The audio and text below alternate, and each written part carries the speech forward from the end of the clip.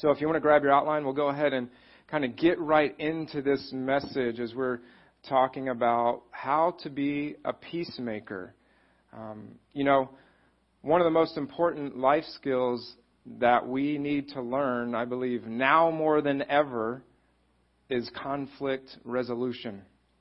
How to resolve a conflict, how to reconcile and restore strained or broken relationships that we might have. And if we don't learn this one, we're going to spend a lot of our life being miserable, unhappy people. Because we are imperfect people, and because we're imperfect people, conflict happens all the time in our lives. All around us, we have conflict. And if we just run from conflict and don't deal with it, we end up being miserable because of that fact. It's an important skill. We need to know how to resolve conflict at work. It's a skill we need to have. If you're married, to resolve a conflict in your marriage or just conflict in your family.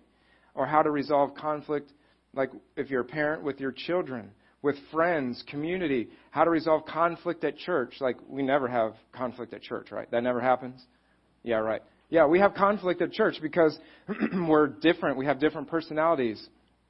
Maybe in your life group. How to resolve conflict. Literally everywhere conflict happens. But here's the problem. Nobody really teaches us how to do that. It'd be nice that even in school, if they would teach kids how to resolve conflict, I think that would fix a lot of issues in school with kids having conflict with other kids if they could just learn how to do it. But we don't really ever take a class on how to restore broken relationships. So we don't know how to do it. So this morning I want to give you some steps on how to be a peacemaker. How do we resolve some conflict? And maybe you don't need this now. Maybe all your relationships, everything is good. But at some point in your life, I can promise you, you will need to know how to resolve conflict because there will be conflict. So take some notes if you would like. And really, this is a review from the message that I shared back in January. Because I do believe, as talking about being a peacemaker, that this is a topic that we should touch on periodically because we tend to forget. We get in conflict and we tend to forget, how do I deal with the conflict? How do I make this work out? So this is always good to review, especially this topic. Well, we've been in this series on the 8 Beatitudes of Jesus. And Jesus says there are 8 conditions, if you will, for being blessed by God. And these are kind of the first 10 to 12 verses in the Sermon on the Mount. And Jesus says if we'll do these 8 things, we'll have God's blessing on our life and our relationships and our finances and our time, our health, all these different areas. Blessing comes from these things. So when we come to Matthew chapter 5, verse 9, we come to the next to the last beatitude. Matthew 5:9, very short but precise. Blessed are the peacemakers, for they will be called children of God. Blessed are the peacemakers, for they will be called children of God. See, I would say the proof that we really are a child of God, a characteristics of a true believer, a follower of Jesus, is that we are a peacemaker. That we're a peacemaker. We're known to make peace between people. So let me ask you this. Is this a characteristic of your life? Are you a peacemaker? Just want you to think about that. So let me start by telling you what peacemaking is not. You might want to write these down. They're not on your notes, but you can write these down. Some things that peacemaking is not. It's not avoiding the issue. It's not appeasing the person. Some people think, well, I just keep the peace in my marriage, or I just don't rock the boat, or I just kind of sweep everything under the rug. I just swallow, I grin and bear it. That's not peacemaking. That really doesn't help anything at all. Because what do we know? What happens? Eventually that builds up under the surface and it festers. And eventually it'll come out. And it'll come out like a volcano and it explodes all over everybody. And it might just come out at like, yeah, but we were just talking about what we're having for dinner. And boom, the blow up happens. But those things aren't peacemaking. Peacemaking is not running or avoiding the problem. Again, it's not appeasing. Appeasing means that I always give in. They always get their way. I just give in. It's peace at any price. Appeasement is not the same as making peace. Jesus never ran from a legitimate conflict. He would deal with a conflict head on, and he knew how to resolve and to restore relationships. So I kind of want to give you 7 steps, if you will, 7 things according to God for resolving conflict, for restoring relationships, our broken relationships. Now listen, this doesn't necessarily mean that you're going to get back with your ex. It's not what I'm saying. But what it does mean is you bury the hatchet. It means that you have peace, that there's no longer resentment there. You can get along. So look at these 7 steps for resolving conflict, and we can really use these in any area of life. Any area of life. You know, even if you're not a follower of Jesus, a lot of this you can use in your life. Now, it'll be harder because you're trying to do it on your own. And I'm going to talk about that key step, is about how important it is to have God in your life, because He's the one that's going to give you the power to do it. So even if you're not a Christian, thank you for joining us. But you can try to apply some of these, but just kind of go along with us here. And we look, if you want to be a peacemaker, if you want to be known as a peacemaker, here's the first thing that you have to do, that I need to do, and it's this: I make the first move. I'm going to make the first move.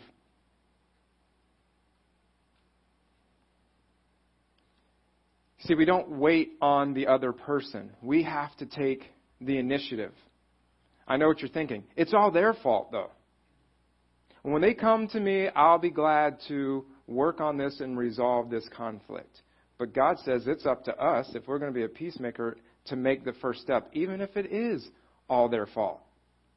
God says, if we want to be a peacemaker, this is what we have to do. God says having harmony in our relationships is more important than actually worship, because He knows that it's hard for us to worship Him if we have broken relationships, because that takes our focus. It's more important than us coming to church. Now, if you've got something with somebody, and maybe things are kind of out of sorts with them, there's something, working that out is actually more important than listening to me. Now, if you feel you got to get up, you don't have to leave yet, but if you feel you got to get up and go work that out, you can do that during or whatever. But Jesus says it's very important to work this out. Here's what Jesus said in Matthew 5:23, still the Sermon on the Mount. Matthew 5:23 and 24 says, so if you're presenting a sacrifice at the altar in the temple, and you suddenly remember that someone has something against you. Now, it doesn't matter if you have something against them or they have something against you. Again, suddenly remember someone has something against you. Leave your sacrifice at the altar. Go and be reconciled to that person. Then come back, offer your sacrifice to God. So let me ask you this. How many of you have ever had an argument with somebody on the way to church in the car? Put your hand up if you have to. Some of us, yeah. See, my wife and I learned this long ago. We just drive separate cars. No, that's just because I have to get here really early, so it just works out for us. So we drive separate. But yeah, that can happen. There can be arguments on the way to church. But the Bible says that it would actually be better for us to sit in the car and work that out instead of coming in and just trying to fake it in here. He said, I'd rather you work that out. That's how important that is. Reconciliation for Him, it takes priority. And He says when to do it. We do it at once. We don't procrastinate. We don't postpone. We don't delay. We don't make excuses. We just have to do it. Now, maybe some of the relationship conflicts in our life have gone on for months or even years. It's been a long time.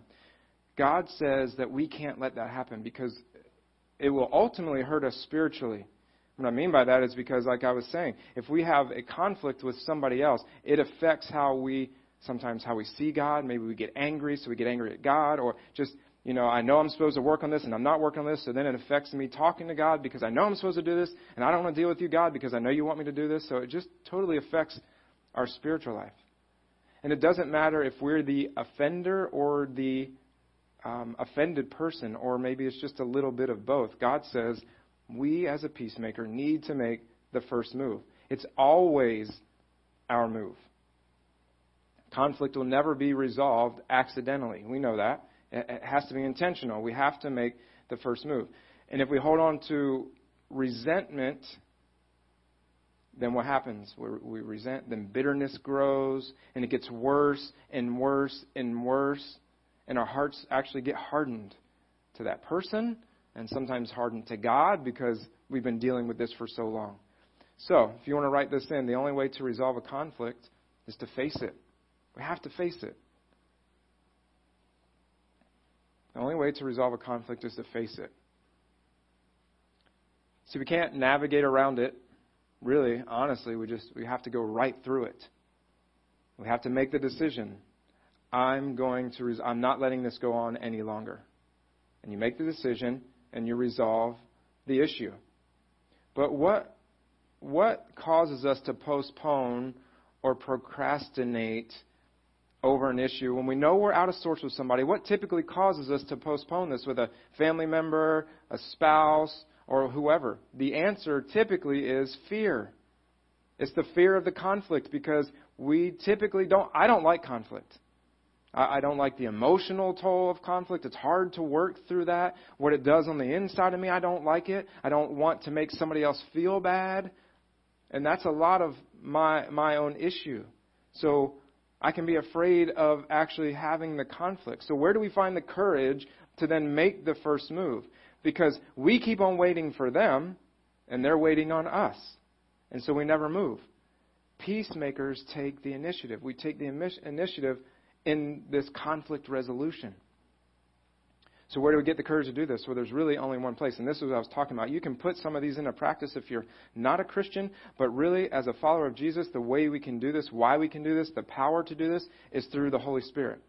Because as a follower of Jesus, we have the Holy Spirit living inside of us to give us the power to do these things.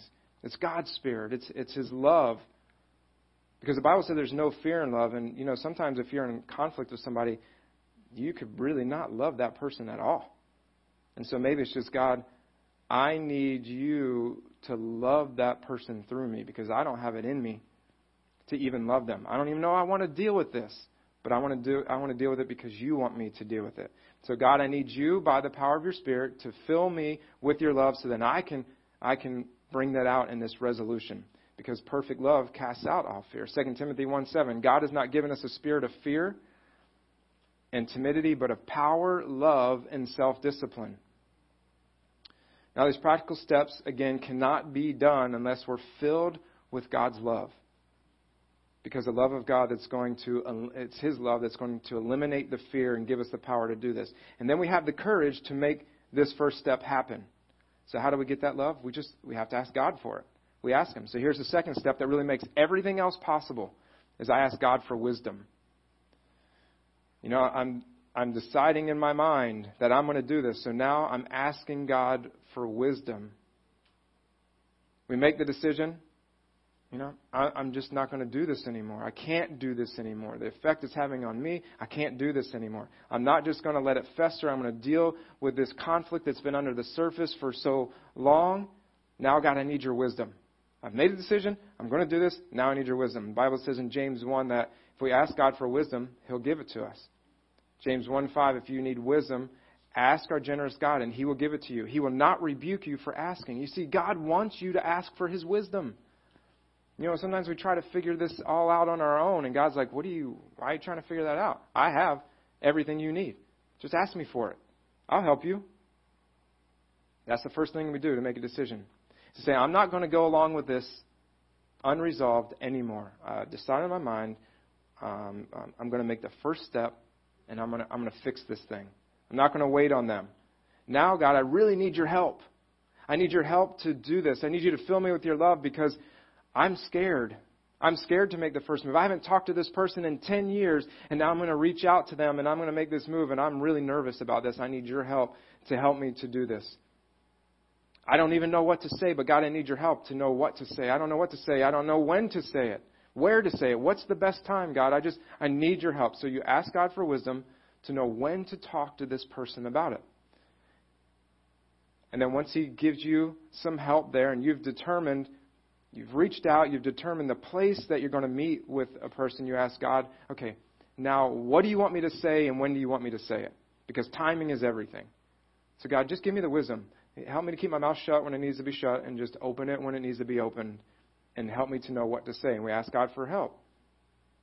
Now, I'm sure as I'm talking about this, you already, maybe even earlier than this, you already had a person or people in your mind that you have unresolved conflict with. And maybe inside it starts to build up, the butterflies are happening, I'm feeling a little nervous, I don't even want to think about this so much.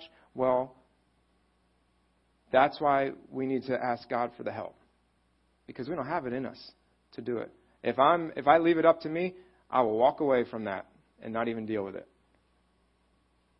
But if it's somebody in your family, your marriage, your parents, your kids, maybe somebody at work, we can do this with God's help. I promise. We just have to ask Him.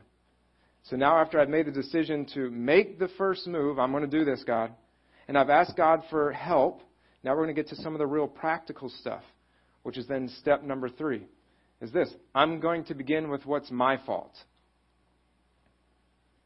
I'm just going to begin with what's my fault. That may sound kind of counterintuitive, but even if there's not a lot that you're at fault for, but I'm just going to figure it out. I'm going to begin with what's my fault. So when we get together, I don't start with everything that you've done wrong. I don't start with just a bunch of accusations of what's going on. I don't start with how I've been hurt. We're going to get to that part. But we start at the beginning with what's my fault in all of this. And maybe they're mostly at fault. Maybe whatever happened, they are 99% at fault. But we can always find something to confess. Maybe it's how maybe it was our poor response to the whole situation. Maybe it was our defensiveness. We have something that's going to be our part. So we begin with what's our fault. And instead of accusing and instead of excusing ourselves, instead of attacking or blaming the other person, I'm just going to start with what's my part in this and get that out to see what's going on inside of me. And the Bible says there are 2 causes of conflict typically in our lives. The first cause of conflict is just self-centeredness. We're just selfish. Selfish people at times. It's what's going on inside of me. And if I'm filled with peace, normally things don't upset me so much. If I have peace in my heart, things aren't going to upset me so much. It's what's going on inside. If I'm filled with love, almost nothing will irritate me. If I'm filled with Jesus and spending time with Him, not many things are going to get to me. Not many things are going to tick me off. On the other hand, if I'm filled with ego and pride and self-centeredness, almost anything can tick me off. I mean, anything can make me mad. Almost anything can irritate me. You can do the smallest thing, and now all of a sudden my feelings are hurt really, really quick, almost over nothing. So it all depends on what's really going on inside of me.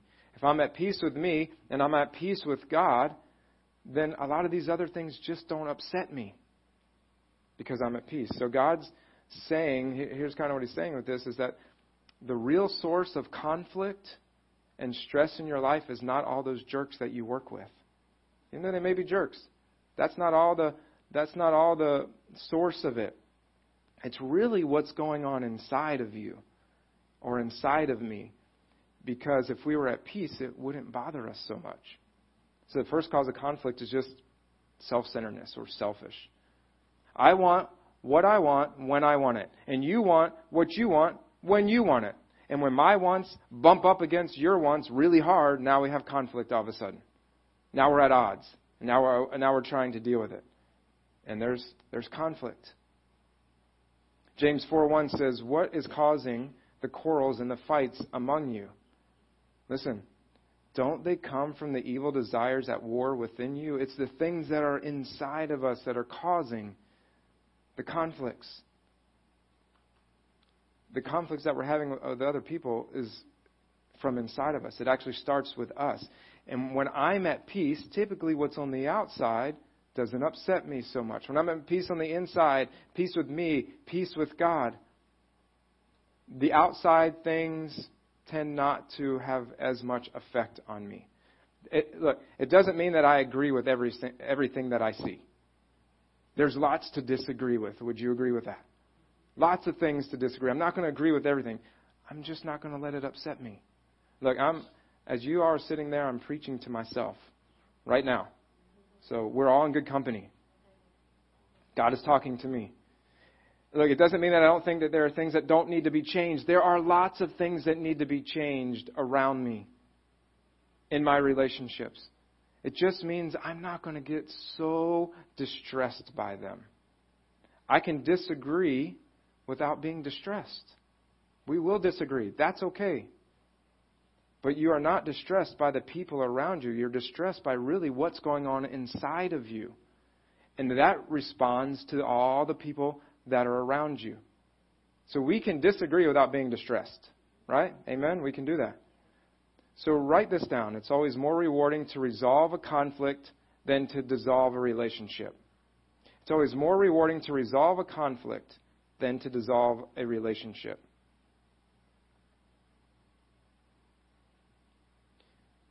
So our nature, left to our natural self, is to be self-centered. It's to be selfish. See, I don't think about you. I think about me.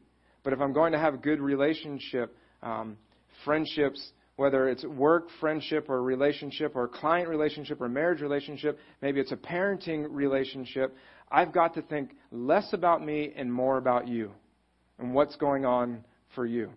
So that's kind of the first cause of conflict. The Bible makes it clear it's just selfishness, that we're self-centered. The second cause of conflict is pride. In pride, I'm stubborn. I get my feelings hurt. Humble people typically don't get their feelings hurt as easily. Prideful people do. They get their feelings hurt all the time. It's because why? Because my ego gets wounded, and now I'm hurt. Think of the conflict that you are in right now. Maybe you've been in conflict with your mother, your father, or maybe it's your husband or your wife or a friend or somebody. And maybe you've been in that conflict for years and nothing is happening. There's no movement. Why? Because you're being prideful and stubborn. Maybe they're being prideful and stubborn as well. And there's no movement. No progress is happening. Well, I'm going to give you a secret sentence. That if you'll use this secret sentence, it will help in so many of your relationships. You can probably write this down. And this isn't rocket science. This is pretty simple. But here's your secret sentence. In any conflict, are you ready? Here it is. I'm sorry. I was only thinking of myself. And then when your spouse gets up off the floor after they fainted, you say it again. I'm sorry. I was only thinking of myself. When was the last time you actually said that to somebody? Ever? Or you actually said that? Have you ever said that in your marriage? But how many times are we really only thinking of ourselves? But if you will say this, it's kind of this miracle phrase. If you will memorize this and get over our pride, which causes conflict, and begin to say it, if somebody starts with us and we just start getting dismissive or defensive or demanding, just stop and say, you know what, I'm sorry. I was only thinking of myself.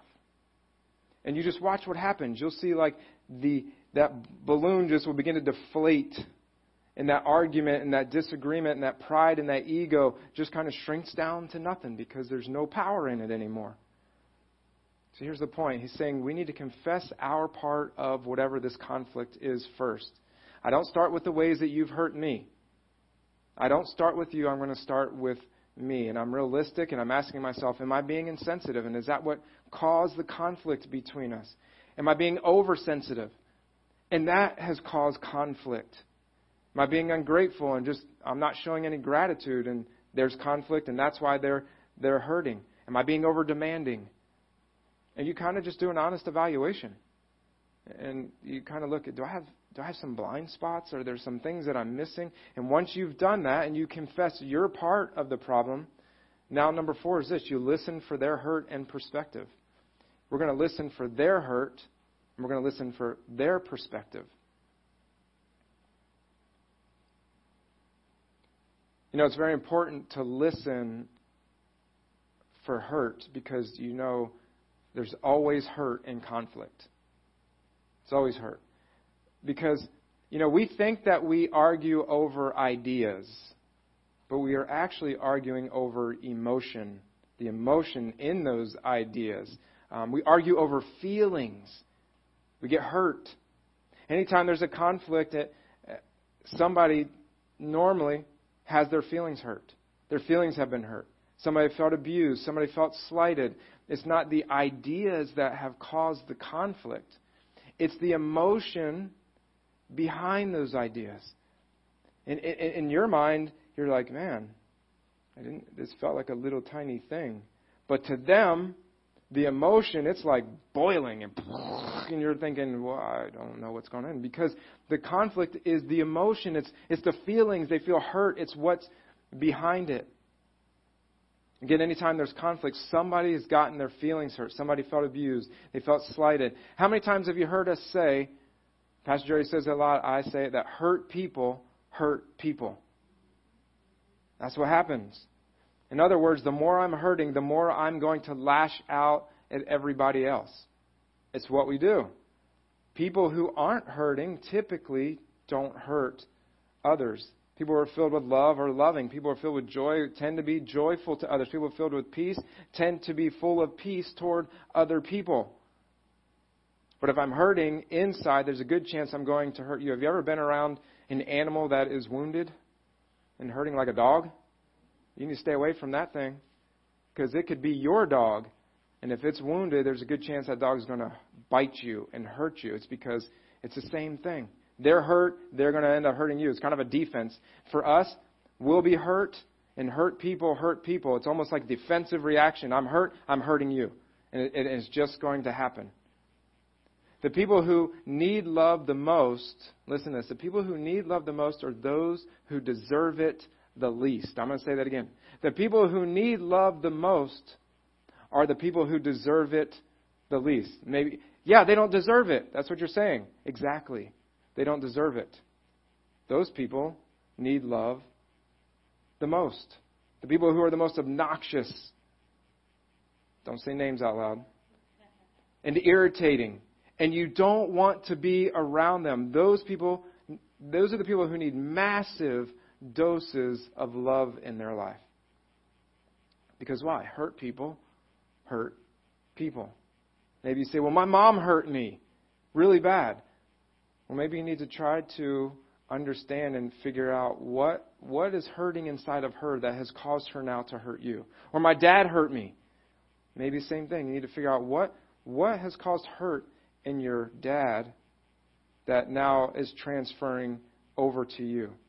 Because hurt people hurt people. And if you want to connect with people, well, we must start with their needs, their hurts, their interests. If we want to connect with people, that's where it starts. So we listen for their hurt.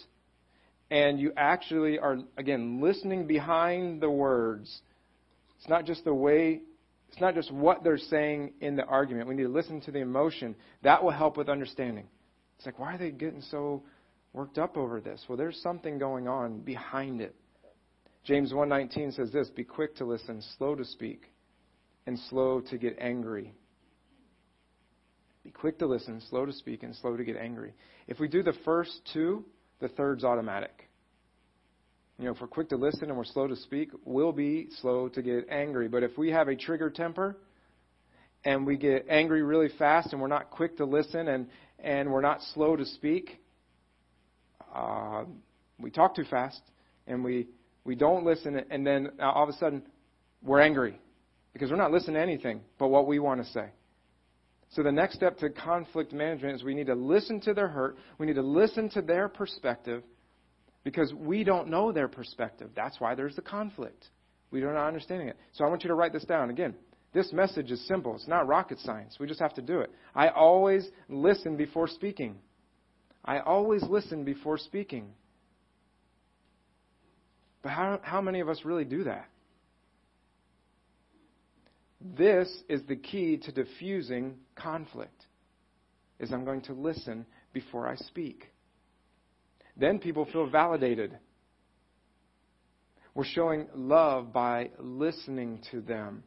Also, when you're talking to that person, you look at them, you pay attention. And what does that show when you're looking and you're paying attention? It says that you matter to me. You're valuable. And what you have to say is important, and I want to hear what you have to say. You're worth my attention. Philippians 2:4-5 says, don't look out only for your own interests, but take an interest in others too. You must have the same attitude that Christ Jesus had. So not only looking out for our own interests, but the interests of others. What's he saying? We intentionally switch our focus from our needs to their needs. Conflict resolution is going to start with the way we look at the situation, the way we see it. And that word look is, again, we're not looking at our needs, we're looking at their needs. Look at the needs of the person that you have the problem with. So how do we do that? Again, by paying attention. We need to pay attention. There's an old proverb that says, seek to understand before seeking to be understood. Seek to understand before seeking to be understood. And then I read a really good quote from Chip Ingram, Pastor Chip Ingram. He said this, during a disagreement, consider this about the other person. Whatever they did, however they behaved, the way they are acting makes complete sense to them. Seek to understand. I'll say that again. During a disagreement, consider this about the other person. Whatever they did, however they behaved, the way that they're acting in that time, the way that they're acting makes complete sense to them. So seek to understand why that makes complete sense to them. Listen. That's what Jesus is saying here. You know, we're often so focused on what we're going to say next. You know, they're talking. And they're sharing some stuff with us. And I don't hear anything they're saying. Why? Because I'm already got my rebuttal. You know, and I'm thinking, hurry, hurry, hurry, hurry, hurry. This is good before I forget it.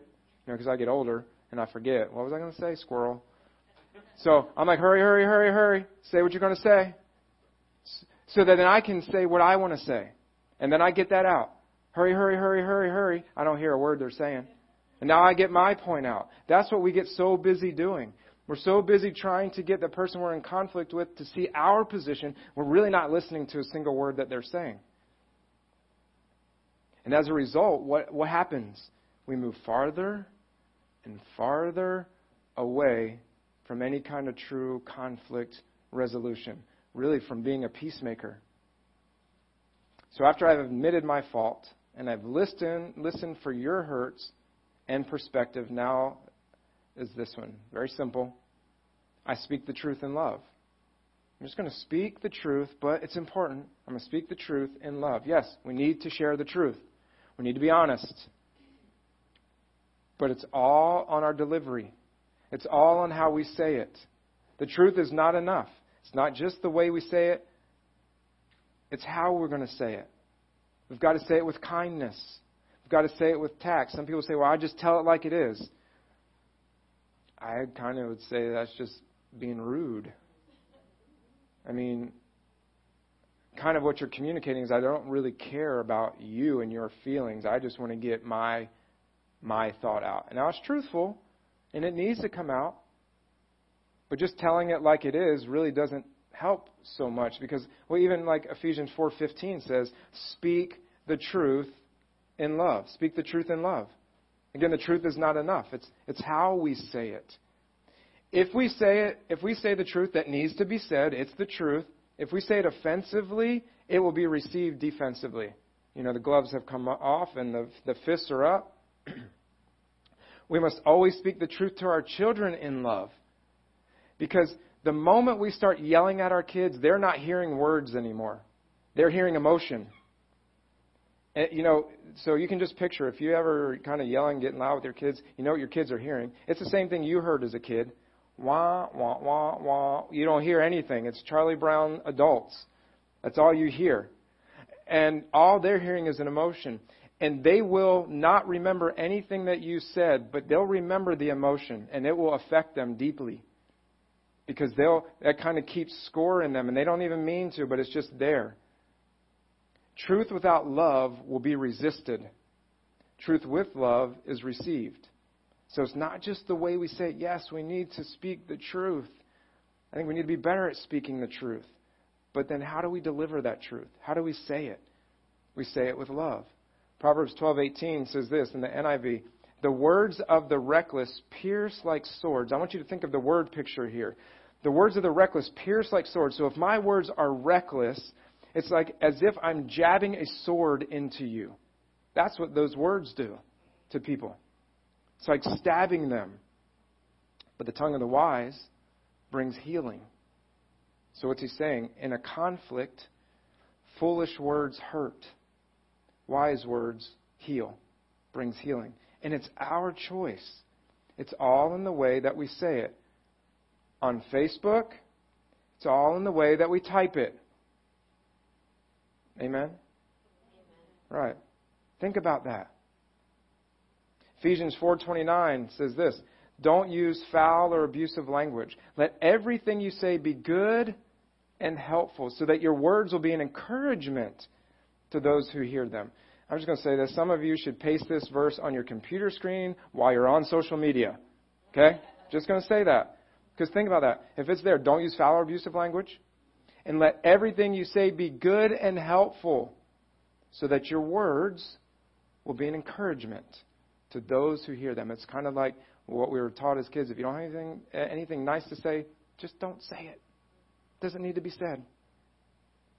But seriously, this is one of the greatest verses on parenting that we can ever learn, or marriage, or friendships. Just don't use harmful words. In fact, in your marriage, when you realize and you understand that you're a sinner, your spouse is a sinner, two imperfect people will never make a perfect relationship. So we're going to have conflict. It's inevitable. It's going to happen. We're going to fight. We're going to argue. Or I guess just Christians, we disagree. But whatever you want to call it, we're going to have conflict for the rest of our marriage. The question is, are we going to fight fair or not?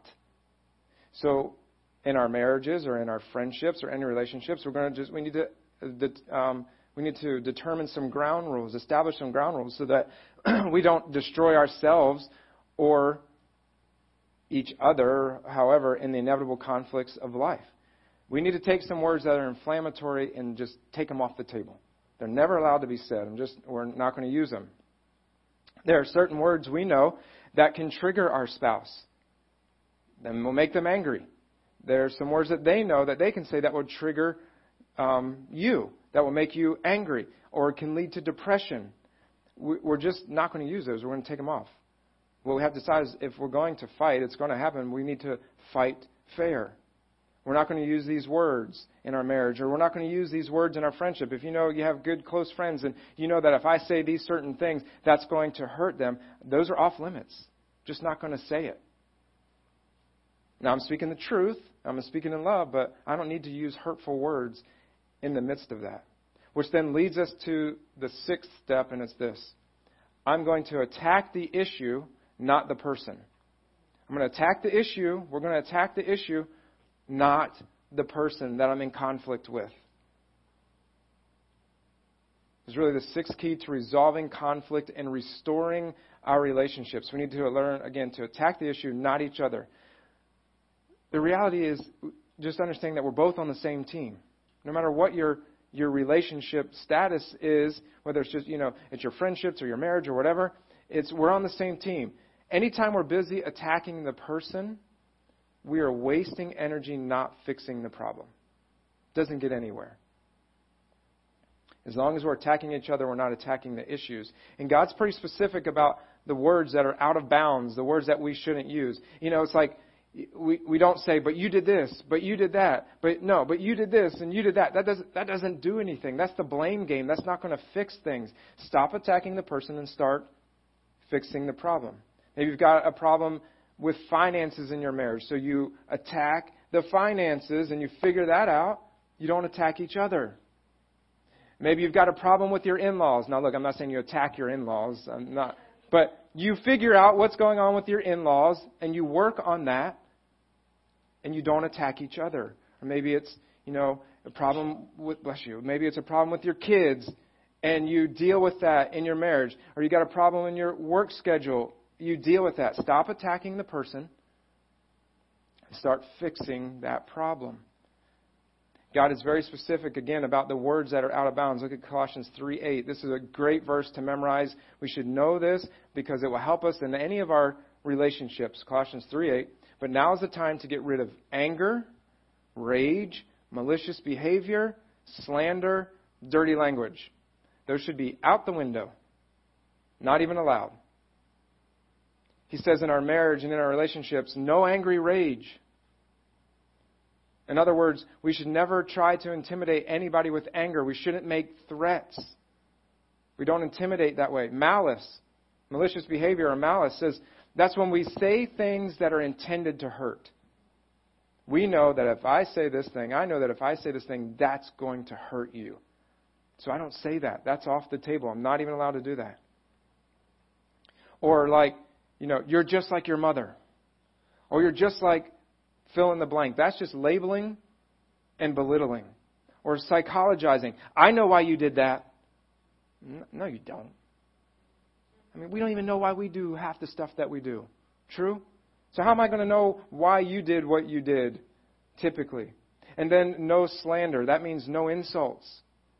No belittling, no labeling. Attacking the issue, not the person.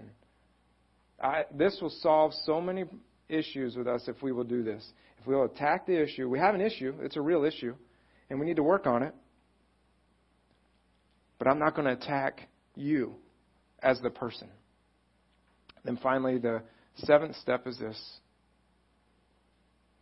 I focus on reconciliation, not resolution. I'm going to focus on reconciliation, not resolution. What does that mean? To focus on reconciliation and not resolution. You see, there's a big difference here. Reconciliation means reestablishing the relationship. That's what it means, reestablishing the relationship. That we've buried the hatchet. It means that, we don't have to necessarily get along in that sense, but we're going to be at peace with each other. If it's with an ex or whatever, it's, you're not necessarily getting back together, but you're at peace with each other. You've buried the hatchet. We're not holding on to any more hurt. You're not holding on to that. That's reconciliation. Resolution means we resolve every disagreement. You know what? Most likely that's never going to happen. You probably will never resolve every disagreement that you have. You can resolve a lot of them, but the chances are you're not going to resolve every single one of them. Why? Because we're different. You have your opinions. I have my opinions. We can at some point agree to disagree, and we can still be civil. That's called maturity. When we can disagree without being disagreeable. That's what Christ-likeness is like. We can be mature. We can be like Christ. We can have, and I've shared this before, we can have unity without uniformity. We can do this. We can walk hand in hand together without seeing eye to eye on every issue. Because we have different opinions. And that's okay. As we should have different opinions. That's why God made us the way He made us. If you focus on restoring your relationship, oftentimes the issue becomes insignificant. It's like, what were we even fighting about in the first place? I don't even remember. How many of your biggest arguments were over the smallest things? And it's like, yeah, why are we fighting over this? They weren't really about that. And that's what you have to see. What's that all about? So we need to get back to focusing on the relationship, not necessarily trying to resolve every conflict. We won't be able to resolve every conflict. All right. So we're about out of time. So I just want to kind of wrap up this time with you this morning. Here's my challenge to you as someone who loves you. I really do. That's why I do what I do. That's why I'm a pastor. But I can tell you also, I want to challenge you as someone who I'm somewhat saddened inside. My heart has really hurt over the last months. Just all the fighting. The fighting between Christians. I want to give you a challenge. I mean, in our world where there's enough stuff out there. In a world where there's constant conflict, there's wars, there's division, there's arguments, there's stress between people, where there's prejudice and racism, and then everybody wants to fight about it. And we have everything from violence to terrorism to then people just getting in each other's faces. There's like no regard for human life anymore. People just do not care about humanity. I just watched a video the other day of just people were standing on the side of they were just outside. I don't even know what city it's in. and there's two people standing here and two people standing here, and for whatever reason, because they had a disagreement, the guy just walks up and completely knocks out the other guy. And then the police are just standing there watching. Nobody's doing anything. And somebody's like, can you just call 911? And I feel like, how do we get to this place? How do we get here? And then people attacking each other constantly on social media. Can I please just say, if you're a follower of Christ, look, if you're not a Christian, it's kind of like the world's way, so that's just what you see and that's what you do. But if you are a follower of Jesus, can I just say, can we please stop fighting on social media? Whatever the platform is, can we please just stop?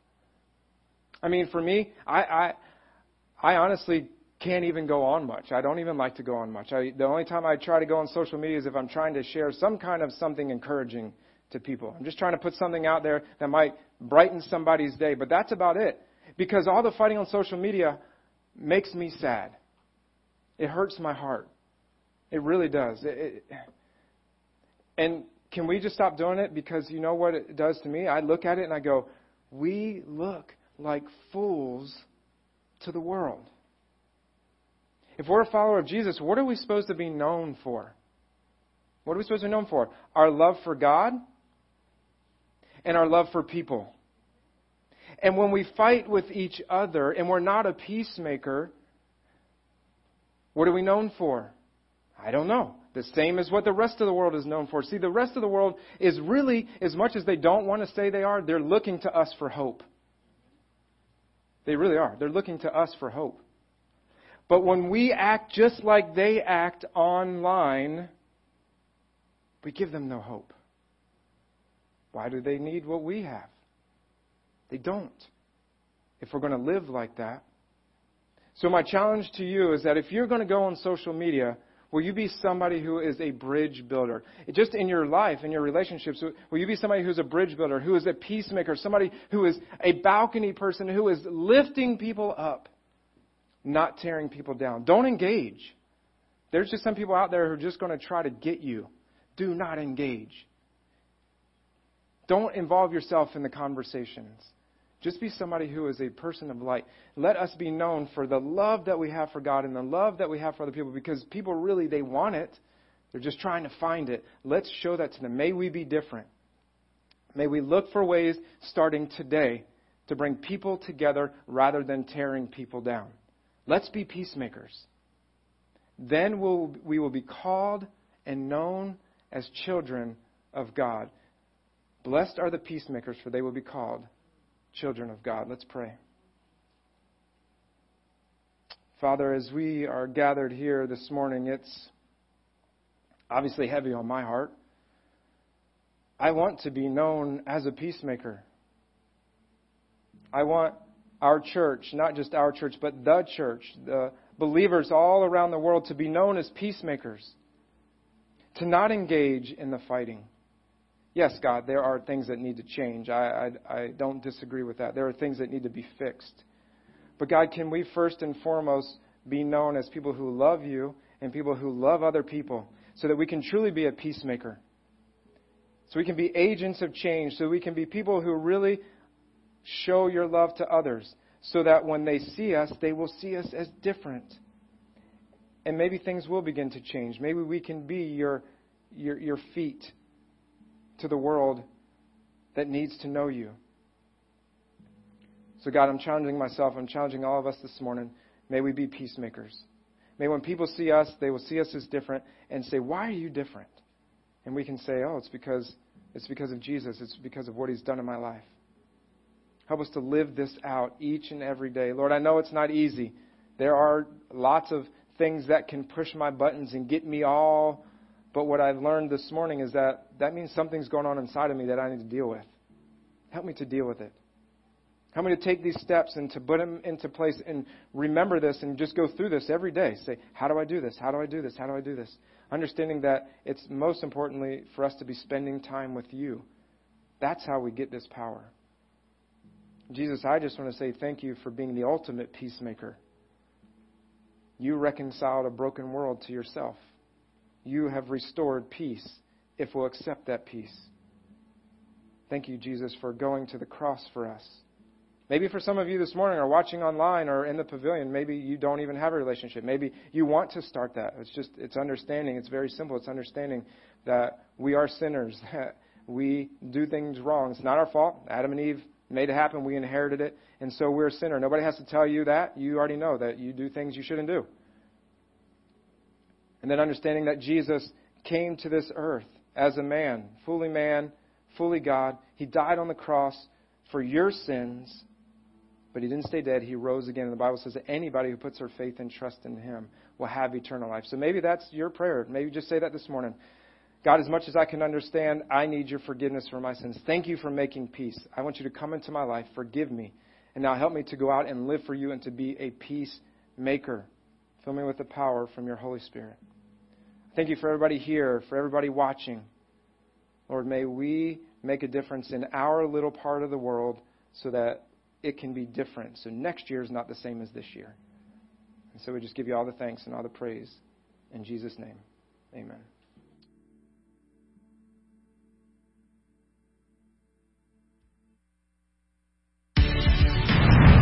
It's Mel. If God has spoken to you today about reconciling a relationship in your life, we want to pray for you as you work it out. If you're on campus, use the communication card in your worship guide, or you can always go online at seminolechurch.com/prayer to share your prayer requests. Have a great week, and be sure to join us next Sunday. See ya.